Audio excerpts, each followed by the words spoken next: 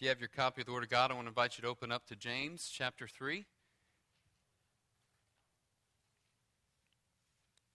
In James chapter 3, beginning in verses 13 through 18, the title of the sermon this morning is Wisdom for Living. Wisdom for Living. And let me just say, to begin with this morning, that I have nothing new under the sun to just give to you guys for wisdom, okay? But what I hope that we will see as we walk through this passage this morning is just how James portrays God's divine wisdom and how we as believers are to see, to understand, to look into God's Word and to know His wisdom by knowing Him. And so if you have found your place this morning in James chapter 3, say amen. All right, follow as I read, beginning in verse 13. Who among you is wise and understanding? Let him show by his good behavior his deeds in the gentleness of wisdom. But if you have bitter jealousy and selfish ambition in your heart, do not be arrogant and so lie against the truth. This wisdom is not that which comes down from above, but is earthly, natural, and demonic. For where jealousy and selfish ambition exist, there is disorder in every evil thing. But the wisdom from above is first pure, then peaceable, gentle, reasonable, full of mercy and good fruits, unwavering, without hypocrisy. And the seed whose fruit is righteousness is sown in peace by those who make peace. Let us pray. Father, as we come before you this morning, we have sung for your glory, and we have united our voices together to proclaim your worth. And now, Lord, we pray that you would unite our hearts together around the testimony of your word, around the truth of Scripture. And we pray, Lord, that you would illumine our minds to understand and our hearts to love. Illumine our eyes, Father, to see the wonderful truth laid before us in your word.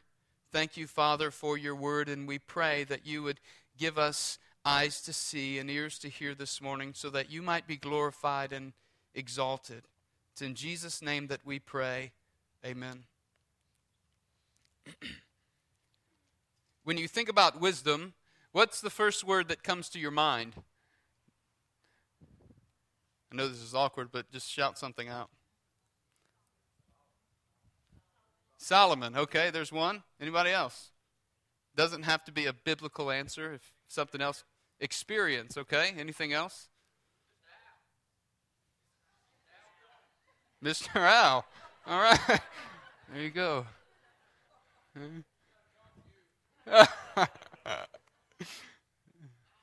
Knowledge. Age. All right. There we go. Anything else? You know, I was kind of thinking age as well, and so I went to the boardroom this morning, the Sunday school class of our older men, and I told them I was preaching on wisdom this morning. I asked them to impart some wisdom to me. I even told them I'd pay them if they would just give me some wisdom. And they said, you're in the wrong place. You know, these are all thoughts that come to our minds. I think we can all safely say that these words that were kind of shouted out, they are words that come to mind when we think about wisdom. Who has wisdom?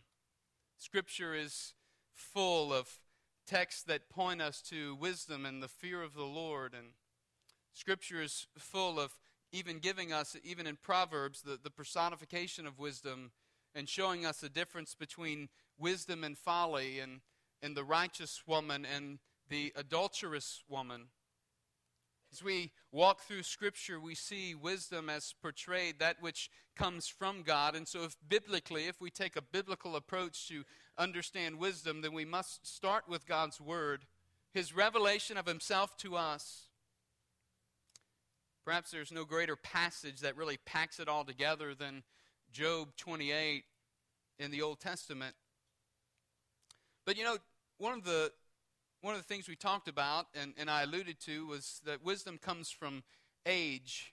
And I just want to make a kind of a disclaimer this morning that it doesn't have to be that way. We don't have to automatically think, well, wisdom, age, older person, experience in life, all of these thoughts that kind of come along with walking through life and having a lot of experiences. But I think what James shows us this morning is something that's quite different, something that's not necessarily connected to age, though it certainly can be just by duration of our growth and maturity in Christ. But I think it has more to do with living in Christ and walking with Christ. Wisdom having more to do with following God and walking according to His leading in our lives. Many definitions really have been put forward regarding wisdom, and even many assertions have been made regarding how a person might obtain or attain wisdom. But this morning I hope that we can see from James chapter 3, I hope that we can see wisdom is not just for those who are older. Wisdom is not just for those who have been Christians for a long time. Wisdom is more than that. Wisdom has to do with the conduct of one's life. Wisdom certainly has to do with the tongue, but it has to do with more than just the tongue. It has to do with how a person lives their life. It has to do with the way that we interact with others. It has to do with the places we go, perhaps, the people we see, how we treat others. J.I. Packer in Knowing God says this. He says, wisdom is the power to see and the inclination to choose the best and highest goal together with the surest means of attaining it. You see, wisdom's not necessarily about having all the answers to the questions of life, right? It's not about having all the knowledge that was spoken of a moment ago. Wisdom is not necessarily about knowing the right answer to give in the midst of the trials of life. When we experience heartache or pain, when we walk through a difficult time in our marriage, wisdom is not necessarily having all the answers. When life comes and tough times come, when you don't know how to respond as a parent to something that your child has done, or maybe a problem that your child finds him or herself in, wisdom doesn't necessarily mean that we have all the answers. But if we desire wisdom, I think these things must be a part of our characterization of our life. And one is that if we desire wisdom, we must seek God faithfully first. Secondly, we must submit to God entirely. And third, we must live for God obediently. We must first seek God faithfully, submit to God entirely, and live for God obediently. Just unpack those just quickly for a moment. If we desire wisdom, then we must seek God faithfully. What does this really mean? Well, it means that you and I would spend time seeking to know the Lord, which comes through what? His revelation of himself to us through his word. We would spend time in reading and studying his word. Just a practical question, do we spend as much time reading God's word as we do hearing or reading the newspaper, hearing the news? How much time are we really spending in trying to get to know or to know God, to know of his ways, to learn of him, and to read and to study, to meditate upon his word? If we desire wisdom, then we must first seek God faithfully. It must be the continual process of our life that we would grow in wisdom and stature of God's word, that we would meditate upon his word, that we would seek to commit his word to memory, that we might hide his word in our hearts so that we would not, what? Sin against him. But not only should we seek God faithfully, we would submit to God entirely. How do we submit to God's way, God's direction, God's leading in our life if we don't know what his word is commanding us to do? See, it's a natural progression of knowing God's word, and once we know God's word, then we seek to walk and submit our lives entirely to him. He becomes the one who directs my way. He directs my steps. Your word is a lamp unto my feet and a light unto my path. I know God's will and his direction in my life because I spend time meditating upon his word. spend time committing His Word to memory, spend time studying the Word of God.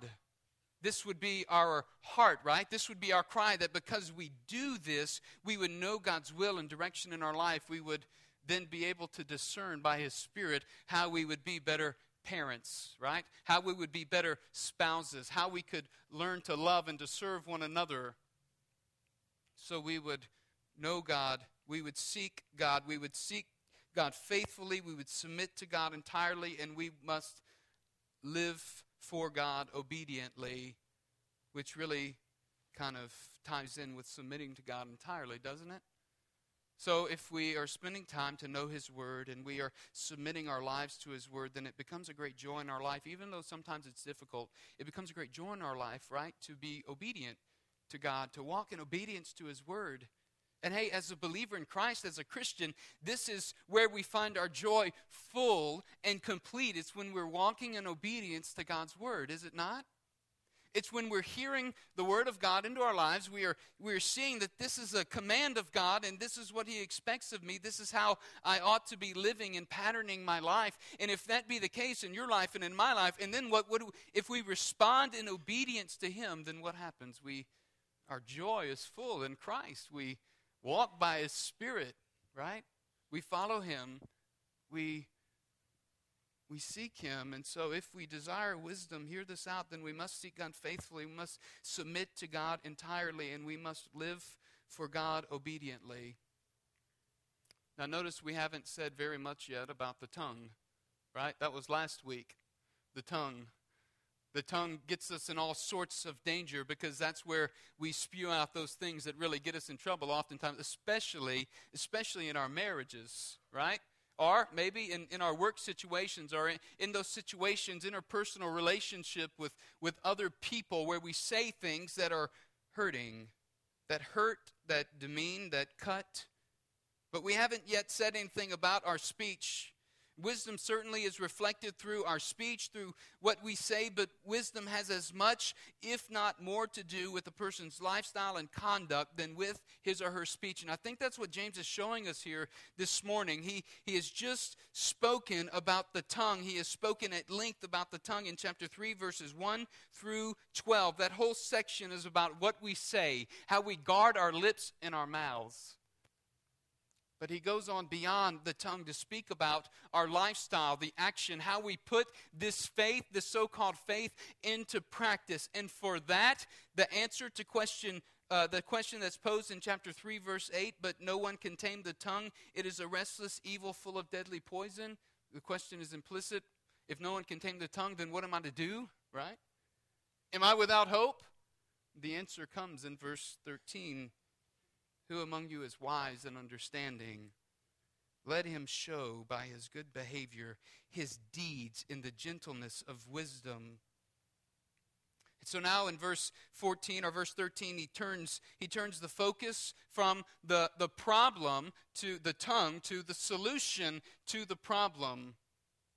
Earlier in James, he says we must be quick to hear, right?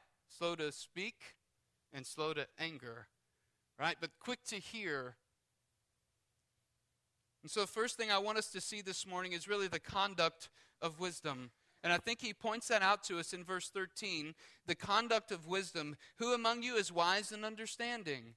Let him show by his good behavior, his deeds in the gentleness or the meekness of wisdom. You know, he begins with a question. Who among you is wise and understanding? As if there are some among the people of God there in the church that he's writing to. There are some who are wise and understanding. There are some who are wise and some who have understanding. And he's speaking to those and he's saying, those who are wise and understanding, let them show by their conduct, by their lifestyle. That's what he means there. In fact, I just wanted to take a moment to flip over to Job. I referenced it a moment ago, Job chapter 28. And if you want to turn there, you certainly can. Job chapter 28. In verses 1 through 11, he really kind of highlights the achievements there of man and all this that man has done. He dams up the streams in verse 11 from flowing, and what is hidden he brings out to the light, just speaking of what man has accomplished. But then in verse 12, he asks this question. Job 28:12. But where can wisdom be found? And where is the place of understanding? Man does not know its value, nor is it found in the land of the living. The deep says, it is not in me. And the sea says, it is not with me. Pure gold cannot be given in exchange for it, nor can silver be weighed as its price. It cannot be valued in the gold of Ophir. In precious onyx or sapphire, gold or glass cannot equal it. Nor can it be exchanged for articles of fine gold. Coral and crystal are not to be mentioned, and the acquisition of wisdom is far above that of pearls. The topaz of Ethiopia cannot equal it, nor can it be valued in pure gold. Where then does wisdom come from? And where is the place of understanding? Thus it is hidden from the eyes of all the living, and concealed from the birds of the sky. Abaddon and Death say, with our ears we have heard a report of it. God understands its way, and he knows its place, for he looks to the ends of the earth and he sees everything under the heavens. When he imparted weight to the wind and meted out the waters by measure, when he set a limit for the rain and a course for the thunderbolt, then he saw it and declared it. He established it and also searched it out. And to man he said, behold, the fear of the Lord, that is wisdom, and to depart from evil is understanding. You see, even here in Job, this wisdom is matched with action. To depart from evil is understanding. Wisdom is matched by the things that a person does. He or she, the lifestyle, the conduct of one's life speaks to wisdom, speaks to the wisdom of God. And what James is telling us here is the conduct of wisdom. It matters. Wisdom for living, it comes from God. And how God's word impacts our lives matters. Who among you, he says, is wise and understanding? Let him show by his good deeds, that is, his or her lifestyle, the practice of one's life. Let him show by her good deeds. In 1 Peter chapter 2, verse 12, this is really not a concept that's just secluded in James. I want to show you in 1 Peter 2:12, he says, keep your conduct among the Gentiles honorable, so that when they speak against you as evildoers, they may see your good deeds and glorify God on the day of visitation. And in Ephesians 4:2, with all humility and gentleness, with patience, bearing with one another in love. You see, it is the Christian's responsibility in life to walk according to God's command, to live in such a way where we seek to honor and to glorify God, that our conduct would matter. And James is really trying to highlight for us that this wisdom, if anyone is wise and understanding, let him show by his good behavior. Something that might not be evident in our English text is that phrase, let him show. It's a command there. It's commanding language here. He's commanding. This, if a person is wise and understanding, then this, let him show it this way by his good deeds and his meekness of wisdom, his gentleness of wisdom. This meekness of wisdom, it's really a virtue that comes along with wisdom. Meekness is a virtue that accompanies wisdom. That shouldn't surprise us, though, should it?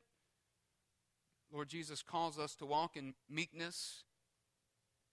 Matthew chapter 5, verse 5, in the Beatitudes, Jesus says, blessed are the meek, for they shall inherit the earth. This meekness it's the calling of a Christian life. We are called to be a people who are meek, who are gentle with one another. Meekness, don't hear me say that meekness is weakness. It's not weakness. Meekness, though, is gentle. It is a gentle spirit. A.W. Tozer says this. He once wrote, the meek man is not a human mouse afflicted with a sense of his own inferiority.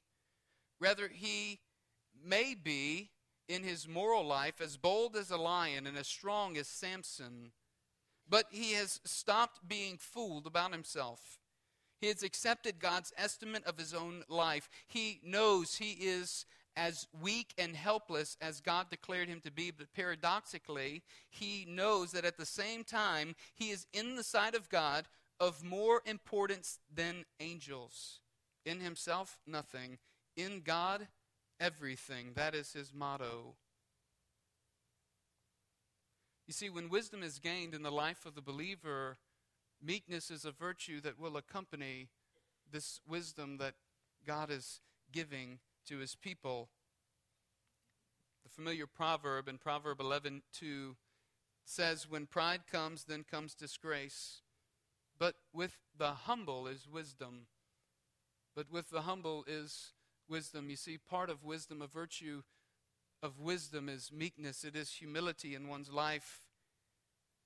Wisdom then is not only what we say, it begins there, but remembering that the tongue has the power to direct our whole body, as we saw last week. It goes beyond that. It goes beyond what we say to how we live, how we interact, how we conduct our lives. Because how we live our daily lives says as much about who we are as our words.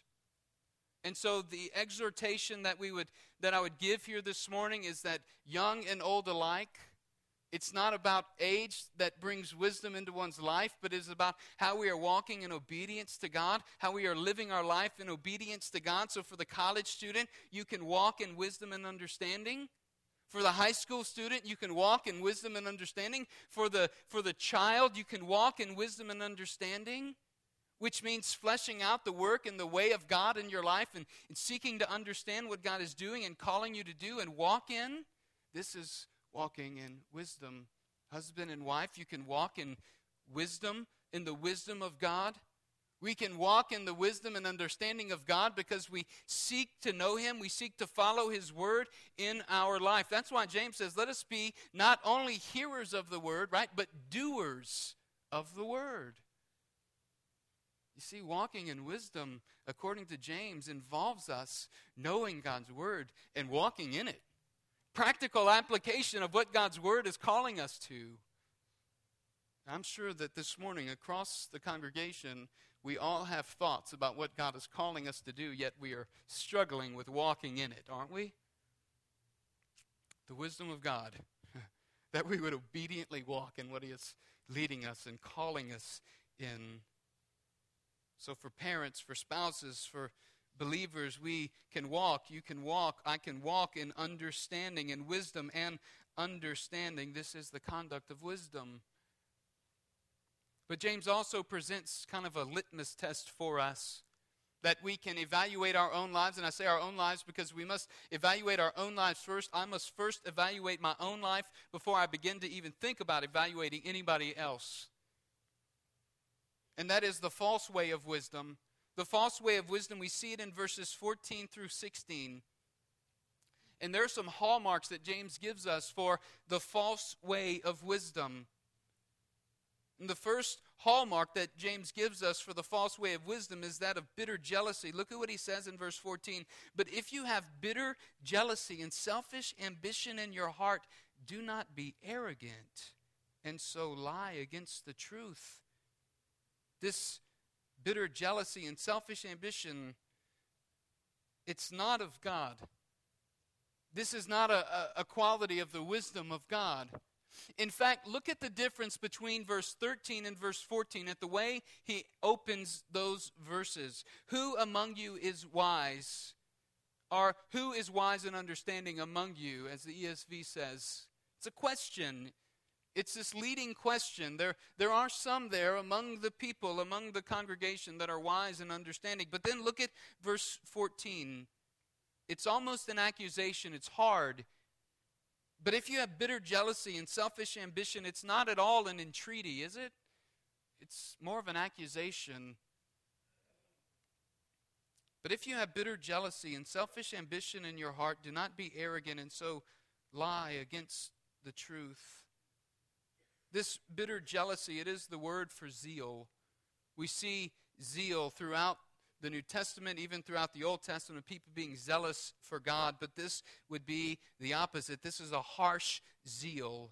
It's a strong emotion that looks at others with contempt. It is really what we think of the word when we think of jealousy today. Bitter jealousy. It's this inward twisting and turning where it almost creates an anger. This bitter jealousy, it's not one that looks out for the well-being of others. The story was told of a man, two men actually, who lived in a certain city. One was envious and the other was covetous, and the ruler of the city sent for them, and he said he wanted to grant them one wish each that he could do within his power, that he could accomplish within his power. And so with this proviso that the one who chose first would get exactly what he asked for, while the other man would get exactly twice what the first had asked for himself. So the envious man began thinking for a moment. He was the one who was going to choose first, and so he found himself in a bit of a quandary. So he wanted to choose something great for himself, but he realized that if he did so, the other man would get twice the greatness that he was going to receive. And so he thought for a while, and then he said, I want one of my eyes to be put out, so that the second man would receive both of his eyes put out. Now, whether or not this story is true, I can't tell you. But what I can say is it speaks to the spirit of what James is saying here with bitter jealousy. In this church, in the life of this person, what James is saying is, Lord, I would rather your work not be done at all if I can't be the one doing it. Such was the spirit of the people in the church James is writing to. It was a bitter jealousy. It was a contentious people. This bitter jealousy that was evident in the church, it is not the wisdom of God. It is a false wisdom. It's one that would promote self above others, promote self even at the expense of others. But not only is a hallmark of false wisdom bitter jealousy, also it's selfish ambition. And you can figure out selfish ambition. It speaks of a person who has a partisan spirit. We know much about partisanship these days, especially in the political arena. We see the divisive comments that are being made from one side against the other. We know that partisan spirit, right? But understand this, brothers and sisters, partisan spirit has no place among the people of God. A partisan spirit has no place in the wisdom of God. This is not the wisdom of God. Bitter jealousy and selfish ambition, this is not the way of God. This person's attitude seeks to advance their own cause or their own gain. They're ready to do for personal gain only, and it's rare that they even serve others. The reason is because this person doesn't find joy in serving other people. Brothers and sisters, let us check our hearts this morning. Are we the one that doesn't find joy in serving others? Are we the one that needs to learn what it's like to walk in the wisdom of God and have joy in serving others, not be about selfish ambition or bitter jealousy, but really seeking to serve others? Well, the false way of wisdom, they're not only all hallmarks that James gives us, but he also shows us the source of this false wisdom. And the source, you see it in verse 15. This wisdom is not that which comes down from above, but is earthly, it's natural, it's demonic, right? He kind of gives us this distinguishing mark of wisdom. The wisdom of God, he says, is that which comes down from above, but the source of this wisdom, it's not that which comes down from above. In fact, notice the ascending element of depravity, or the descending element that's laid out here in verse 14, or verse 15. This wisdom is not which comes down from above, but is earthly. It is unspiritual or natural. The word is literally unspiritual, and it is demonic. That earthly, meaning it's inferior to that which that which is heavenly. It denies heavenly inspiration. This wisdom denies heavenly inspiration. Not only is it earthly, it's also unspiritual. That is, it does not come from the Spirit of God. This wisdom that promotes bitter jealousy and selfish ambition, it does not come from the Spirit of God. This wisdom is unspiritual. It could speak of a person who may be morally good or even intellectual and even knowledgeable, but the source of their wisdom is not from God. It is a wisdom that ultimately is unspiritual. But he takes it one step farther than just saying that it's not heavenly and it's not of the Spirit of God. This wisdom, it is demonic, he says. It's demonic. It's a one-time occurrence of this word in the New Testament. It means that which is inspired and influenced by demons, by Satan. The characteristics of this wisdom, they are bitter jealousy and selfish ambition. It is divisive in nature. It's manipulative, and this person is caught up in seeking their own gain. Yet all the while they miss the point and miss the mark that this is not wisdom that comes from God. Instead, it is earthly, it's unspiritual, it's demonic. Now remember, I said that we must first do an investigation within our own hearts and our own lives, right? Before we even begin to look at any others, we must first look at ourselves. We must first evaluate and investigate within our own hearts and in our own lives whether this wisdom that we espouse, this way that we walk, right? Wisdom being more than just intellect, but the conduct of our life, right? This wisdom that we walk in, this conduct of our life. Is it selfish ambition? Are we filled with bitter jealousy? Then we know that this wisdom is that which is not from above, but earthly, unspiritual, demonic.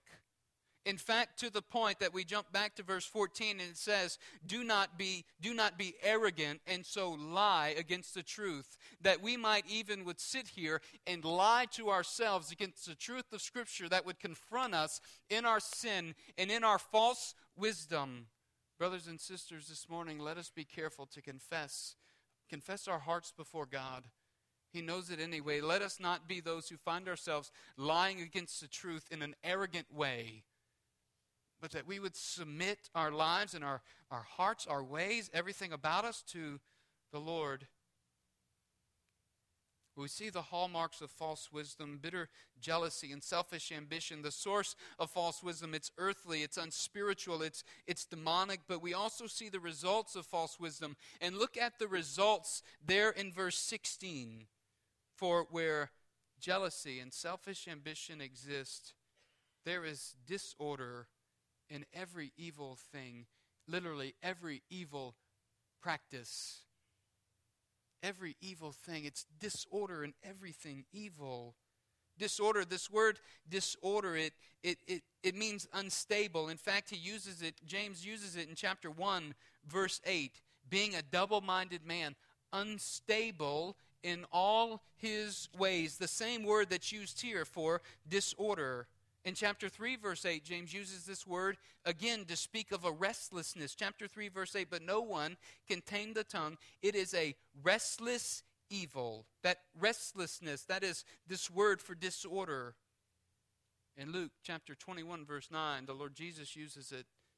And when you hear of the wars and tumults, that is this word for disorder, do not be terrified, for these things must first take place, but the end will not be at once. Or 1 Corinthians 4:33, this word, for God is not a God of confusion, but of peace.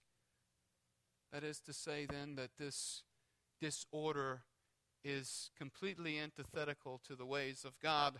For God is a God of peace. He is not a God of confusion. The disorder that we see here, it is a result. It is a result of the false way of wisdom, creating disorder and every evil deed. In fact, in 2 Corinthians chapter 12, the Apostle Paul, speaking to the church of Corinth, says, for I fear that perhaps when I come I may find you not as I wish, and that you may find me not as you wish, that perhaps there may be quarreling, jealousy, anger, hostility, slander, gossip, conceit, and disorder. Brothers and sisters, let us be careful to recognize that this is a possibility that could happen in the church. And let us seek to be on guard against anything that would come in and create disorder within the body. Let us seek to be unified and walk in the wisdom of God. The church of Corinth could fall into it. If the church that James is writing to, if the churches could fall into disorder, we must be careful. We must go back to chapter 3, verse 1. Let not many of you become teachers, knowing that as such we incur a stricter judgment, that we guard our teaching.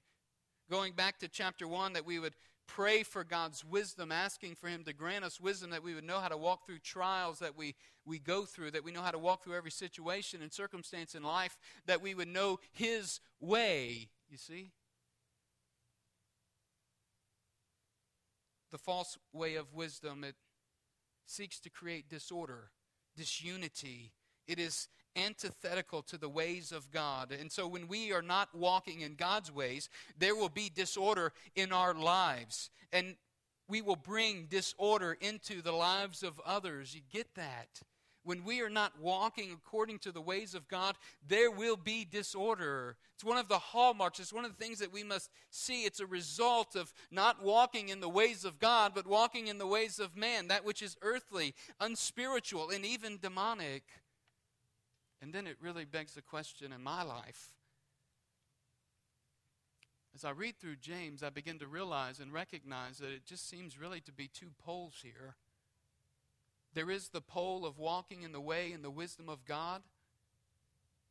And then there seems to be the other pole, which is walking in the way and the wisdom of Satan. That which is earthly, it's not heavenly. That which is unspiritual, not spiritual. That which is demonic, not divine. And so we've got to be very careful, brothers and sisters, that we would walk in the ways of God, understanding that we are to redeem the time, understanding that you and I, we are to follow and to pursue the ways of God. Because the second result of the false way of wisdom is every evil deed. For where jealousy and selfish ambition exist, there is disorder and every evil deed, every evil practice, which really literally practice of every evil deed, and it pertains to that which is lower or morally substandard. But the point is that confusion and disorder will inevitably break out in the church, where Christians, especially leaders, are more interested in pursuing their own ambition or pursuing a partisan cause than edifying the body of Christ as a whole. And we would take special note, as one commentator writes, he says, where the hearts of individual Christians are wrong, an unlimited variety of sins will be found. Where the hearts of individual Christians are wrong, an unlimited variety of sins will be found. Every evil thing, every evil deed. We must be careful, brothers and sisters, to walk in the wisdom of God. Wisdom for living, then, is fleshed out in the conduct, in the way that we live, and the things that we do, and how we obey and walk in accordance with God's word. But let us not miss this. James uses wisdom much in the same way that Paul uses the Spirit. Now, it's not completely synonymous. Galatians 5:22 speaks of the fruit of the Spirit: love, joy, peace, patience, kindness, goodness, faithfulness, gentleness, self-control. Against such things there is no law. In Galatians 5, he speaks of that which is manifested in our life, this fruit that's manifested in the life of a believer through faithful, consistent living, through walking by the Spirit. James speaks of wisdom in much the same way as that of the Spirit in the life of the believer. The true way of wisdom we see in verses 17 and 18, the true way of wisdom. But the wisdom from above is first pure, then peaceable, gentle, or meek, reasonable, full of mercy and good fruits, unwavering, without hypocrisy. And then he says the harvest of righteousness, or the seed whose fruit is righteousness, is sown in peace by those who make peace. The ways of God are not disorder, confusion, but peace. And we recognize a hallmark of true wisdom, as we've already seen at length in the conduct that we saw in verse 13. But a hallmark of true wisdom is that which is pure.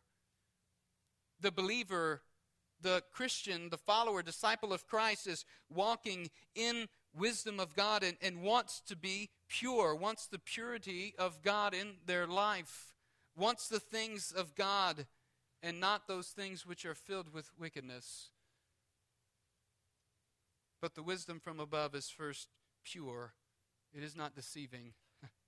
It is not full of disorder. Not only is this wisdom pure, it's peaceable. Not just the absence of conflict, but the presence of Christ.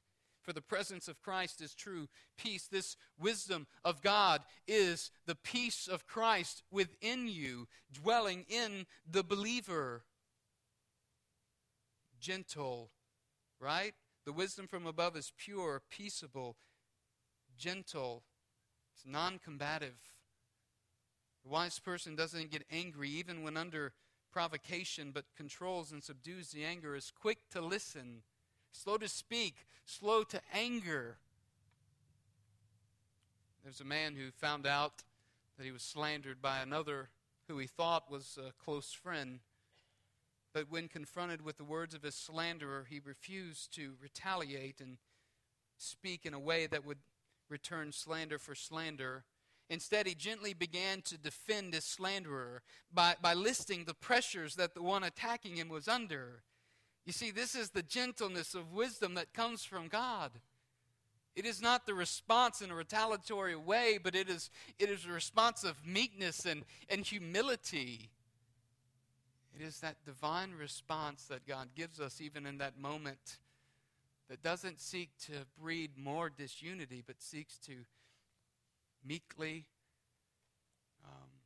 humbly respond, even to those who would slander, even to those who would provoke. And this gentleness of wisdom makes allowances for the weakness of others and takes the moral height of God. I think about this wisdom from above, and this wisdom from above then begins to look at the heart of an individual, or at least attempt to, and see the hand of God in their life. It seeks to nourish that. This is reasonable. The wisdom from above is first pure, then it's peaceable, then it's gentle, it's reasonable. That means open to wisdom. It doesn't mean that the person is swayed by any and every argument that comes their way, but willing to yield. They are persuadable. They're not ones who think they know it all and cannot learn, but they are humble, they are reasonable, and they're full of mercy and compassion. And James really highlights this mercy toward others, living in a way that we exercise mercy. For he says in chapter 2, verse 13, "For judgment will be merciless to the one who has shown no mercy. Mercy triumphs over judgment." You see, this wisdom that comes from above, it's tremendous. It is a wisdom that we can pattern our lives by. It is a wisdom that we can seek to live by. It's unwavering. It is without hypocrisy. There is no false representation here. Our words and our actions, our conduct, and the things we say match for those who are walking in wisdom. See, wisdom is as much about our conduct as it is about our words. You see the source of true wisdom? The source of true wisdom is that it comes down from above. It's that antithesis that we see between verses 15 to 17, the opposite of which is that which the wisdom from above is different than the wisdom that is earthly. It's unspiritual. This wisdom that's earthly, it's unspiritual, but the wisdom from above is spirit-filled, and it's demonic versus divine. Paul in Colossians 3:1 says, "If then you have been raised with Christ, seek the things that are above, where Christ is seated at the right hand of God." Right? These seeking the things above, where Christ is. He says, "Set your mind on things that are above, not on things that are on the earth, for you have died and your life is hidden with Christ in God. For James, the presence of wisdom is similar to the presence of the Spirit. It takes great dependency upon God. In verse 18, he says the result of true wisdom is that he and the seed whose fruit is righteousness is sown in peace by those who make peace. That is, the way of God is the way of peace. It is not the way of disorder and confusion. And in this passage, James shows us everything that is antithetical to the way of the world and the way of God. The wisdom that is from above is pure, it's peaceable, it's gentle, it's full of mercy, it's unwavering, it's not hypocritical. It is wanting to exercise mercy toward others. And the result of true wisdom is a harvest of righteousness through the peace of Christ. In the life of a believer, a harvest, the fruit of this wisdom in your life and in my life, the fruit of this wisdom from above of God is righteousness in our lives. Simply put, believer, to walk according and obediently to the Word of God, fleshing that out in our life, obeying and walking, this is the wisdom of God, and it promotes righteousness in our lives. And what happens as we walk in the righteousness of Christ? There is peace. Not the absence of conflict, but the presence of Christ. We don't quench the Spirit, we walk in the Spirit. We follow God in everything. We submit our lives to Him. You see, true wisdom doesn't manifest itself in disorder or in confusion. It doesn't manifest itself in bitter jealousy or selfish ambition. True wisdom manifests itself in good deeds, in humility, in meekness toward one another. I pray that today, as we consider God's Word,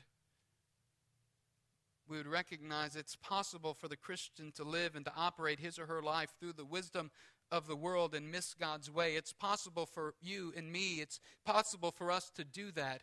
I pray, though, that you and I will see that God's way is better, that we will submit to Him, we'll pursue Him, not the wisdom of the world, but the wisdom of God.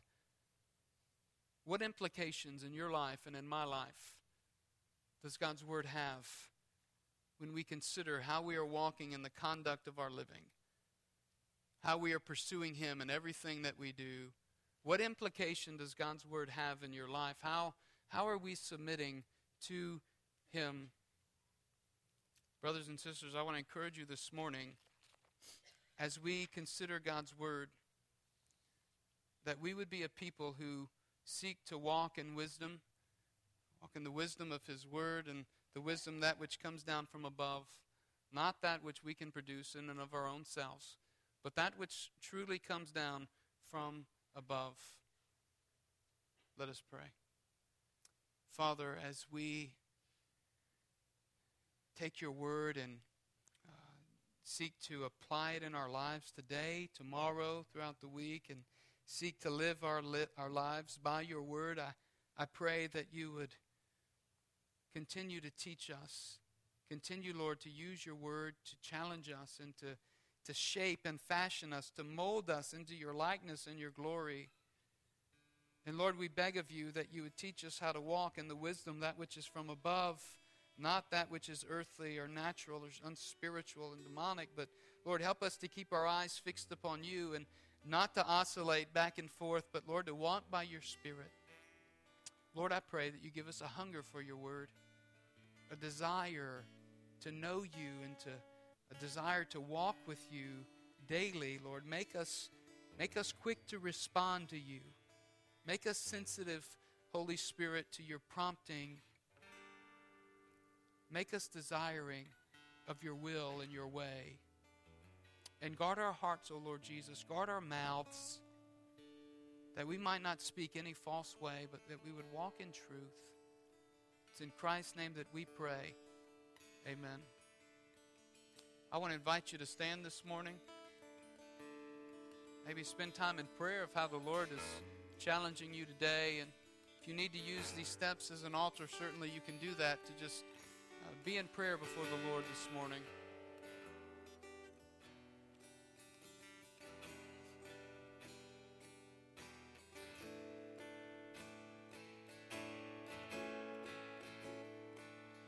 Turn your eyes upon Jesus. Look full in His wonderful face,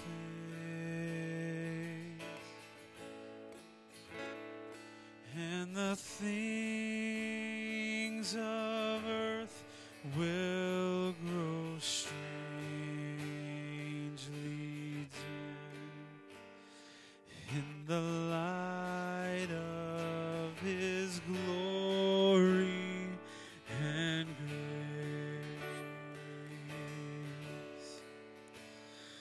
Oh, soul, are you weary and troubled?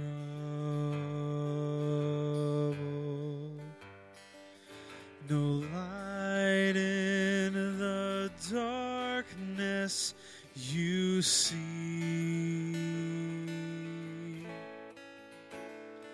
There's light for a look at the Savior,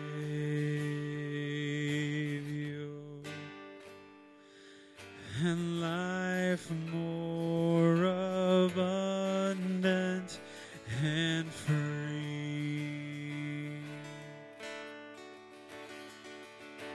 Turn your eyes upon Jesus.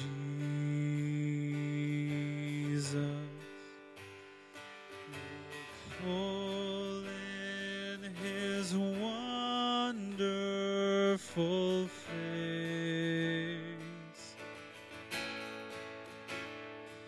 and the things of earth will grow strangely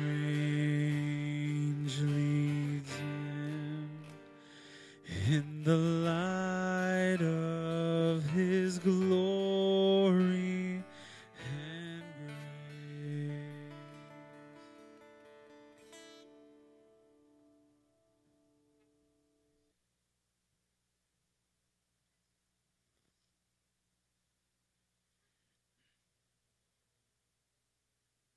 Going to transition to our offering at this time. If you're visiting with us, we don't ask you to give, but we just ask everyone to gather with your family or with friends near you and to pray that these offerings would be used to expand God's kingdom and His glory among all the nations. And when you're ready, you're welcome to bring your offering forward to these baskets on the front steps. Thank you.